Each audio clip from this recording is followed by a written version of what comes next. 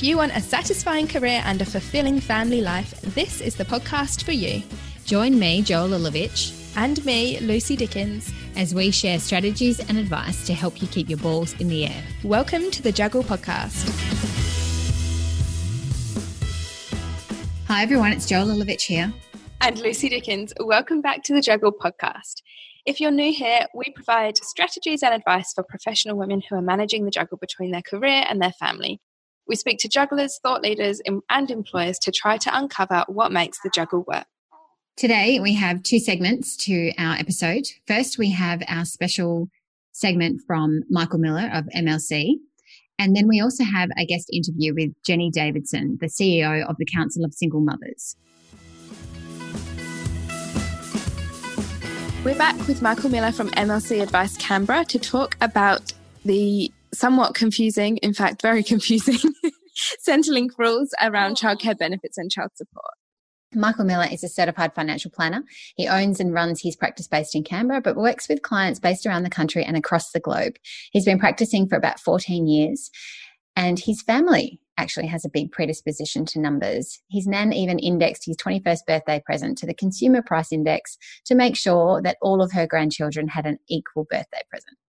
So, Michael, it's so hard to understand anything that Centrelink does. I've had 3 kids, I've received different benefits, but I really could not tell anybody what I've received or why I received it. So I'm really hoping that you can give us a little bit of a basics on how it all works. I am going to start this one by saying that I spend my entire working day in complex rules around superannuation, social security, aged care, and I still find this area challenging. Part of the reason for that is the rules are very flexible around the number of children and dependents that you have. So 2 people in the exact same circumstances but with a different number of children will have different thresholds and different rates applied. The good thing, though, for all of these schemes is that the Department of Human Services, they actually have some very effective calculators that are really good ways to put in your details and figure out what payments you're eligible for. What are the types of payments that you can get? There's family tax benefits.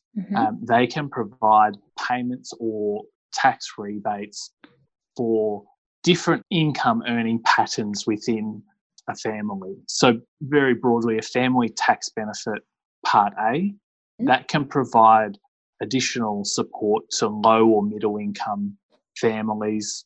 Remembering, of course, if you've taken things like unpaid leave while you're on parental leave, you might not qualify as a low or middle income family every year, but potentially through some of those initial years you might. And then there's a family tax benefit part that provides support more for the structure where you have one person who's sort of working and remunerated on a full-time basis, and then the other person who's providing more care at home and is not working in paid employment, or working in paid employment but part-time hours, so has a lower income. So those are 2 around. They can be taken either as fortnightly type payments to assist you with your cash flow, or it can also just all be done at the end of the year when you do your tax return. And I take it the amount that you receive depends on your income and your family's circumstances and the number of kids and all that kind of thing. So it's not like you can give us a number. Exactly right. And so that's where really the best way to work out is this relevant to me, is to use those calculators that are provided by the Department of Human Services. Now, I've had the experience where I've received some benefits and I can't remember exactly which ones. And then, of course, got the bill from Centrelink at the end of the tax year saying that I had to pay them money back. So what do you recommend for people to avoid that kind of situation? Probably the first thing is all runs reasonably effectively through the MyGov system now. I think certainly if you have a child or have a new baby coming, you've got to be registered for MyGov, because this is the easiest way to get that information. And what you need to do in particular is provide income estimates for the year ahead, because what you've described there, Joe, is where that income estimate might have been provided or assumed and turned out to be lower than what the actual income was. Yes. And if your income is uncertain, there's not much you can do about that, really. I mean, that might stem from somebody who's self-employed, somebody who might have more of a sort of shift work type nature where there's a lot of penalties that can change. But, even somebody who might receive a bonus or anything like that from work that was unexpected. I think if you're in those scenarios where you do have that income that can shift around a little bit, you need to either, if you're really uncomfortable with getting that bill at the end of the year, you probably need to be sort of overestimate your income in a way so that reduces the payments you receive throughout. Or if you're a person who'll sort of put some money aside and things like that, just mentally know that, hey, this might happen. I might save some money throughout the year, but when everything gets added up at tax time, then I may have been overpaid and I may need to take some of that savings and use that to make the overpayment. It's as much the shock and the surprise of getting the need to repay as it is, do I have access to the money that causes the issue. What are some of the other benefits that we can claim or may be able to claim? So the other one is the childcare subsidy, and this is actually quite new. There used to be what's called childcare benefit and childcare rebate. They've now put the two of those together into what's called the childcare subsidy. The main thing for that one as well is you need to have estimated your family income, because this subsidy, it's higher overall than the old schemes, but it has introduced tests based on your family income. So you need to have that estimate right again. And this is a contribution towards the costs of childcare. That's right. And that also extends quite often to when kids start in school, before or after school hour care programs. So it can actually carry on beyond just that. That's interesting. It's important for you to know that the contents of these sessions are advice of a general nature only, which may not be right for you. Michael would love to talk to you more about helping with advice specifically designed for your personal circumstances. So make sure to get in touch and book a phone call or virtual appointment for this. Get in touch with Michael at www.michaelmiller.help. Michael Miller is an authorised representative of GWM Advisor Services, holder of Australian Financial Services Licence number 230692. And now over to the interview. One of the things that we often talk about on this show is sharing the load, how important it is for our partners to pull their weight, how we need to have family support, wanting to make sure that there's an equal distribution between everyone in the family. But we're also aware of the fact that not everyone has got a partner to share the family juggle with. So we're really pleased today to be able to bring a guest who can offer a totally different perspective and offer some tips and words of support for those of you who are doing it alone. As Jo said before, Jenny Davidson is a single mother and CEO of the Council of Single Mothers and Their Children. The Council is a non-profit membership organisation founded by single mothers to improve both their lives and the lives of their children. They offer telephone and email support and advocate for the rights of single mothers in employment, income security, childcare and housing. Jenny wants to celebrate single mums, many of who she says are doing a tough job and don't get much recognition for it. Enjoy the interview. Hi, Jenny. Thanks so much for joining us today. It's great to be here. Now, when you reached out to us about sharing your message on the podcast, one of the things you said was that there are a lot of professional single mums who are doing a great job with the juggle, but that the issues that they face are different to those faced by women who have partners. What are some of the key issues or the main issues that single mums face? I think that the easiest way to put this is that if you think about a couple family, you have 48 hours of adult time in any given day to do all of the paid and unpaid care work. Mm-hmm. So earn a living, but also not just run around after the children and do all the taxiing and spend time with them, but also run a household. In a single mother or single father household, you only have 24 hours in any given day as an adult to do all those things. So you've either got less time for work, less time for caring, or of course, the thing that goes first, less time for sleeping. Yeah, less time for yourself, basically. I thought self was going to come up, but yes, sleep, that's right. So self is even on the list. My self-time is when I'm asleep. Yeah, exactly. And what would you say that is probably the biggest issue that a single mum raises? Is it just time? Are they just sort of saying, I just don't have enough time? Or is there something that comes out of it more? Well, time for yourself, obviously that's a real challenge. I think that actually very many single mother families, it's a very happy family unit in many cases. I mean, obviously families are very diverse. But the reality is that a lot of single mothers struggle to work full time, and that has a financial repercussion. So of any family unit in Australia, single mother families are the most likely to be living in poverty. Mm. Wow. And that's not just working part-time. There are also single mothers working full-time that they're not in poverty, but they can't quite stretch to cover all the costs of living and raising families and having growing children. So they might be making ends meet, but they might have no savings, or they might have a bit of savings, but they might be concerned about their long-term financial situation. And is that something that you find is a common question when I know that you have a support line service for single mums?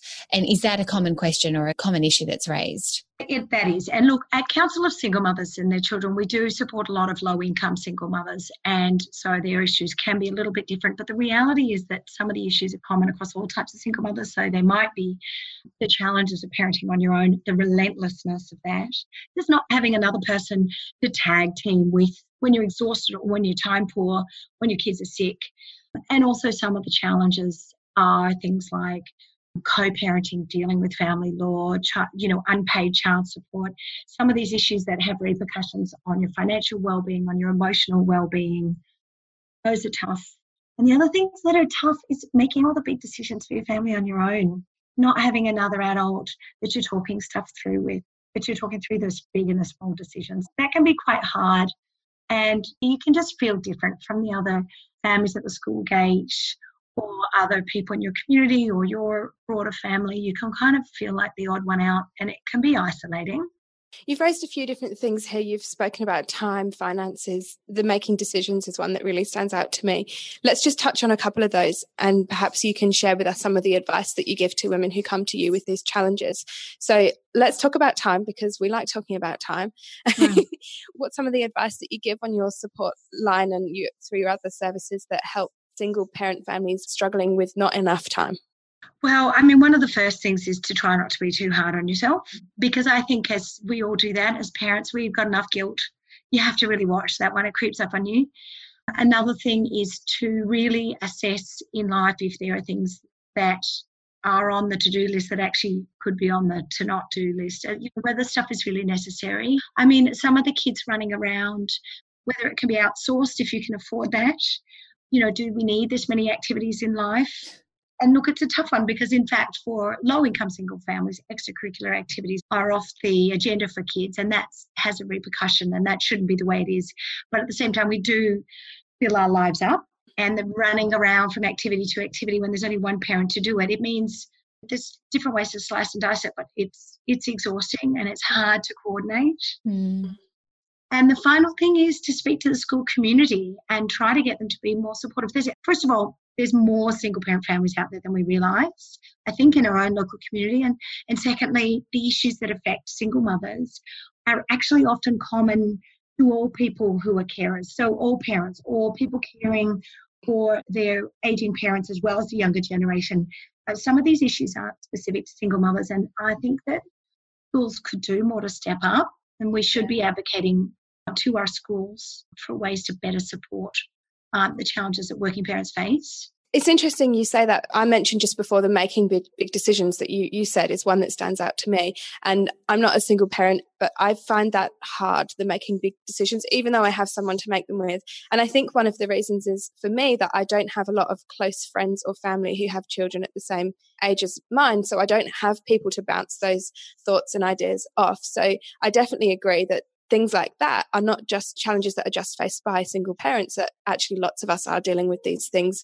We just perhaps don't talk about it. Well, that's right. And I find it very interesting. There's a couple of single mother groups on Facebook that are run by other individuals, and there's so much discussion on those. There's so much, everything from has anyone faced this issue, whether it's around parenting or co-parenting and two households and some of those impacts, some of those absent parent issues, or whether it's around which outfit should I wear on a date this weekend. You can see that this is social media becomes the door to a bigger community because you're not getting that interaction elsewhere. Or You're not talking about those issues. I think a lot of professional women don't talk about being a single parent in the workplace. They're happy to talk about parenting. Parenting is a commonality, but their relationship status is not part of their workforce persona. And therefore, they may not talk about those issues in the workplace. And we spend a lot of time at work. That's a place where we can sometimes talk about some of these things. So tell us about, in addition to the support line service, what are some of the other services that the organisation is providing? We provide emergency relief for single mothers, so it's quite limited. We provide information, support and referrals. So whether it's by telephone, email, Facebook Messenger, so whatever the issue is, a lot of it is around trying to navigate things like Centrelink or the child care benefits, child support, all of those sort of things.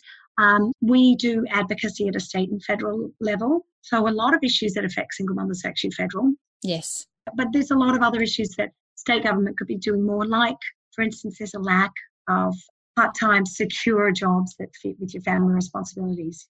And that really is a barrier for a lot of single mothers getting ahead if they can't find work, because your work has to fit with your family. You can't just leave none of us can leave our kids at school until, they're 12.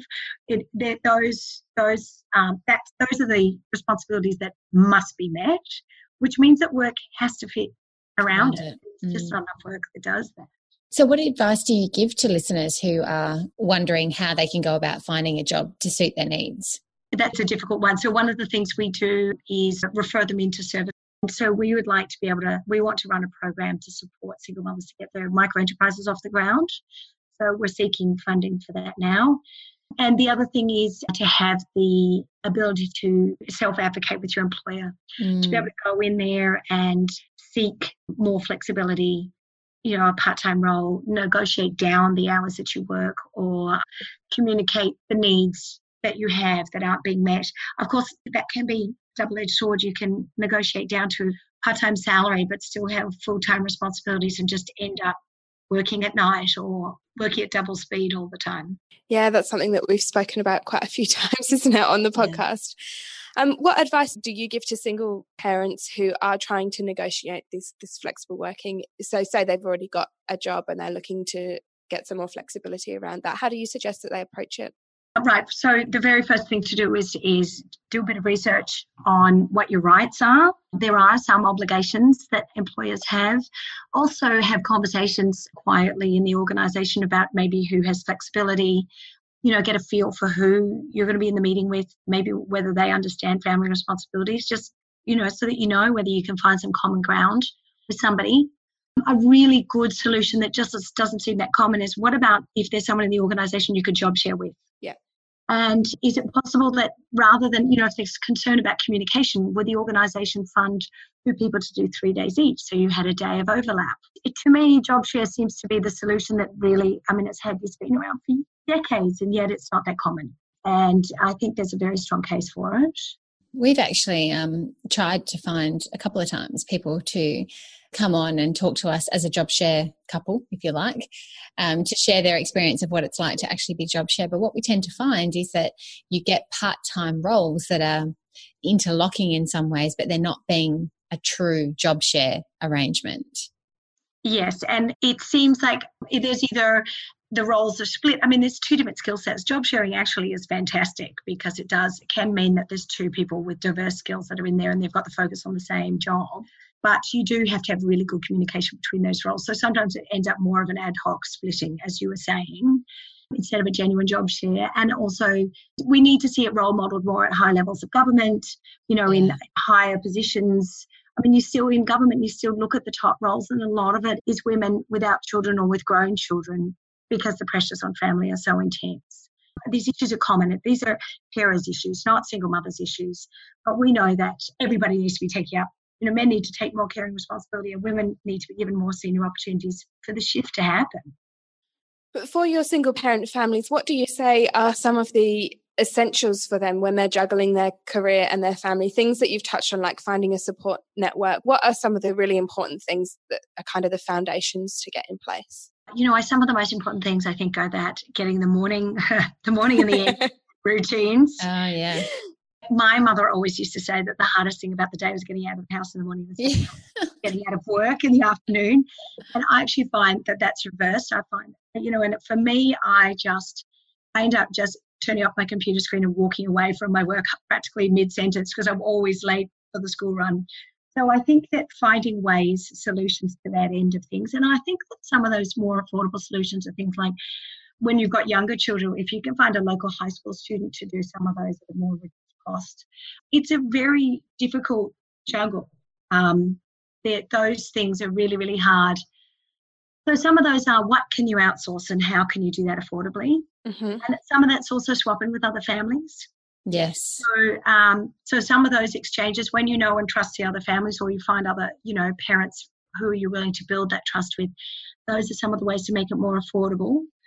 I guess as your kids get older too, there's that balance between asking them to be more responsible, which is what happens in single parent families. The children end up taking on more grown-up responsibility, whether it's discussing big decisions, looking after younger siblings or looking after themselves. That happens earlier. But are there ways that you can still be present for those older children if you're really worried? Like, can you go home and do that last hour of work from home? What might be a solution to those issues? But kids going to other friends' houses is also a good way to make your day longer. That's one of my big issues. How do I get enough work hours? Yeah. Do you find that idea of families supporting other families is a particularly common thing amongst single mums? So perhaps, there's two single mums who've kind of banded together to support each other? I think it is common, and I think we also need more ways of doing it. And look, we have 3,000 members and we want to do that, but we also haven't worked out how to do it and, embed that security overlay. These days it becomes this mishmash of we want women to support each other, but how do we make sure that they're vetting those relationships? They're safe, yeah. That's right. Yeah, and also when you've got a big community like that, you're obviously spread out. And there's a difference between the kind of support you can get in an online community where you can talk about issues and help each other out, as opposed to the people who you need to be physically present to help care for children and that kind of thing. It absolutely needs to be in the local community. I mean, for someone to be really helpful, they need to be nearby. And having good relationships with your neighbours is one of those things. Not everybody has that. But as a single parent with a young child who's asleep, when you run out of medication or you run out of an ingredient for dinner, you can't nip the shop. Some of these practicalities. And the reality is once your child is asleep, you are at home, and so it is isolating. So you do have workarounds for those things. Yeah. And I'd imagine sometimes even if they're not asleep, if you've got several of them, because it's a hassle to get kids into the car or get them ready, even if you're going to walk to the shop or wherever you need to go. And my second child is only 2.5 weeks old and I've already taken the let's just not bother route.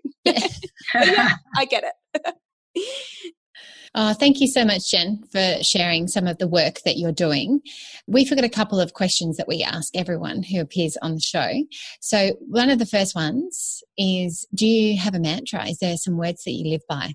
Me personally, I'm a big believer in joie de vivre, in living well, in finding the happiness in every situation. Not every situation, just when you can. Yeah. In terms of my work, I think that for single mothers, the joys and challenges of parenting are very much the same as other parents. But the challenges can be more intense, but so can the joys. And that, especially if it's a hard one, family unit, if you've been through a bad breakup, if you've come out of a violent relationship, then that safety, security, or, just the peace and tranquility of coming out of a difficult relationship or a breakdown of a relationship into your own safe space with your children, part-time or full-time, it can be a very joyful space. And it's really important kind of keep an eye on those moments because, the challenges, the exhaustion of doing it on your own, it just can be kind of relentless. So you have to focus on the happy times. Well, you value something so much more when it's been taken away from you or where you've not experienced it. So I understand that. Yeah. You may have just answered this one because your mantra may also be your piece of advice, but I'll ask you in case there's something else. Is there, in addition to what you've just said, one piece of advice that you'd give to single mums who are professionals managing the juggle between their career and caring for their family? I'd probably say don't think that you have to do it by yourself. Like a service like ours isn't just for low-income single mothers. And we currently, our logo is an eagle because the Wedgetail eagle, the female is bigger than the male, but also because it's that fierce, the eagles, they have the long sight, the endurance, they're fiercely going to look after their young. But I often say it's easier to soar alone when you're part of a flock. Right. So one way or the other, I would recommend that you seek out. Our organisation is all staffed by single mothers because there is no stigma and everybody gets it. Yeah. So finding other single mothers to talk to, because there is that sense of common understanding, but I think that sense is also there among mothers in general and parents in general, that most of them can extrapolate, like, boy, this is hard. Imagine doing it on your own. Yes, absolutely. So if people would like to find out more about the organisation, then they can perhaps visit your website, which is www.csmc.org.au. That's right. We've put lots of information on there because we have a phone line staff during school hours, and a lot of working women need information at like 9 o'clock to 10 o'clock at night when the kids. So there's lots of information on there about some of those we're a specialist, that some of that information around single mothers, which is across all issues because we're a broad population group, but it's quite specialist. And so lots of that's online. Yeah. Oh, that's good. That's great. Wonderful. Thank you so much for joining us, Jenny. It's always good to talk to other women. See you later. Bye. Thank you so much for listening again. Oh, Harry just wanted to say goodbye as well. Harry says thanks for listening. Come back next week. That's all from us today. If you enjoyed our episode, then please subscribe in your podcast player of choice. You can find that at our website, which is www.thejuggle.com.au. See you next week. Happy juggling.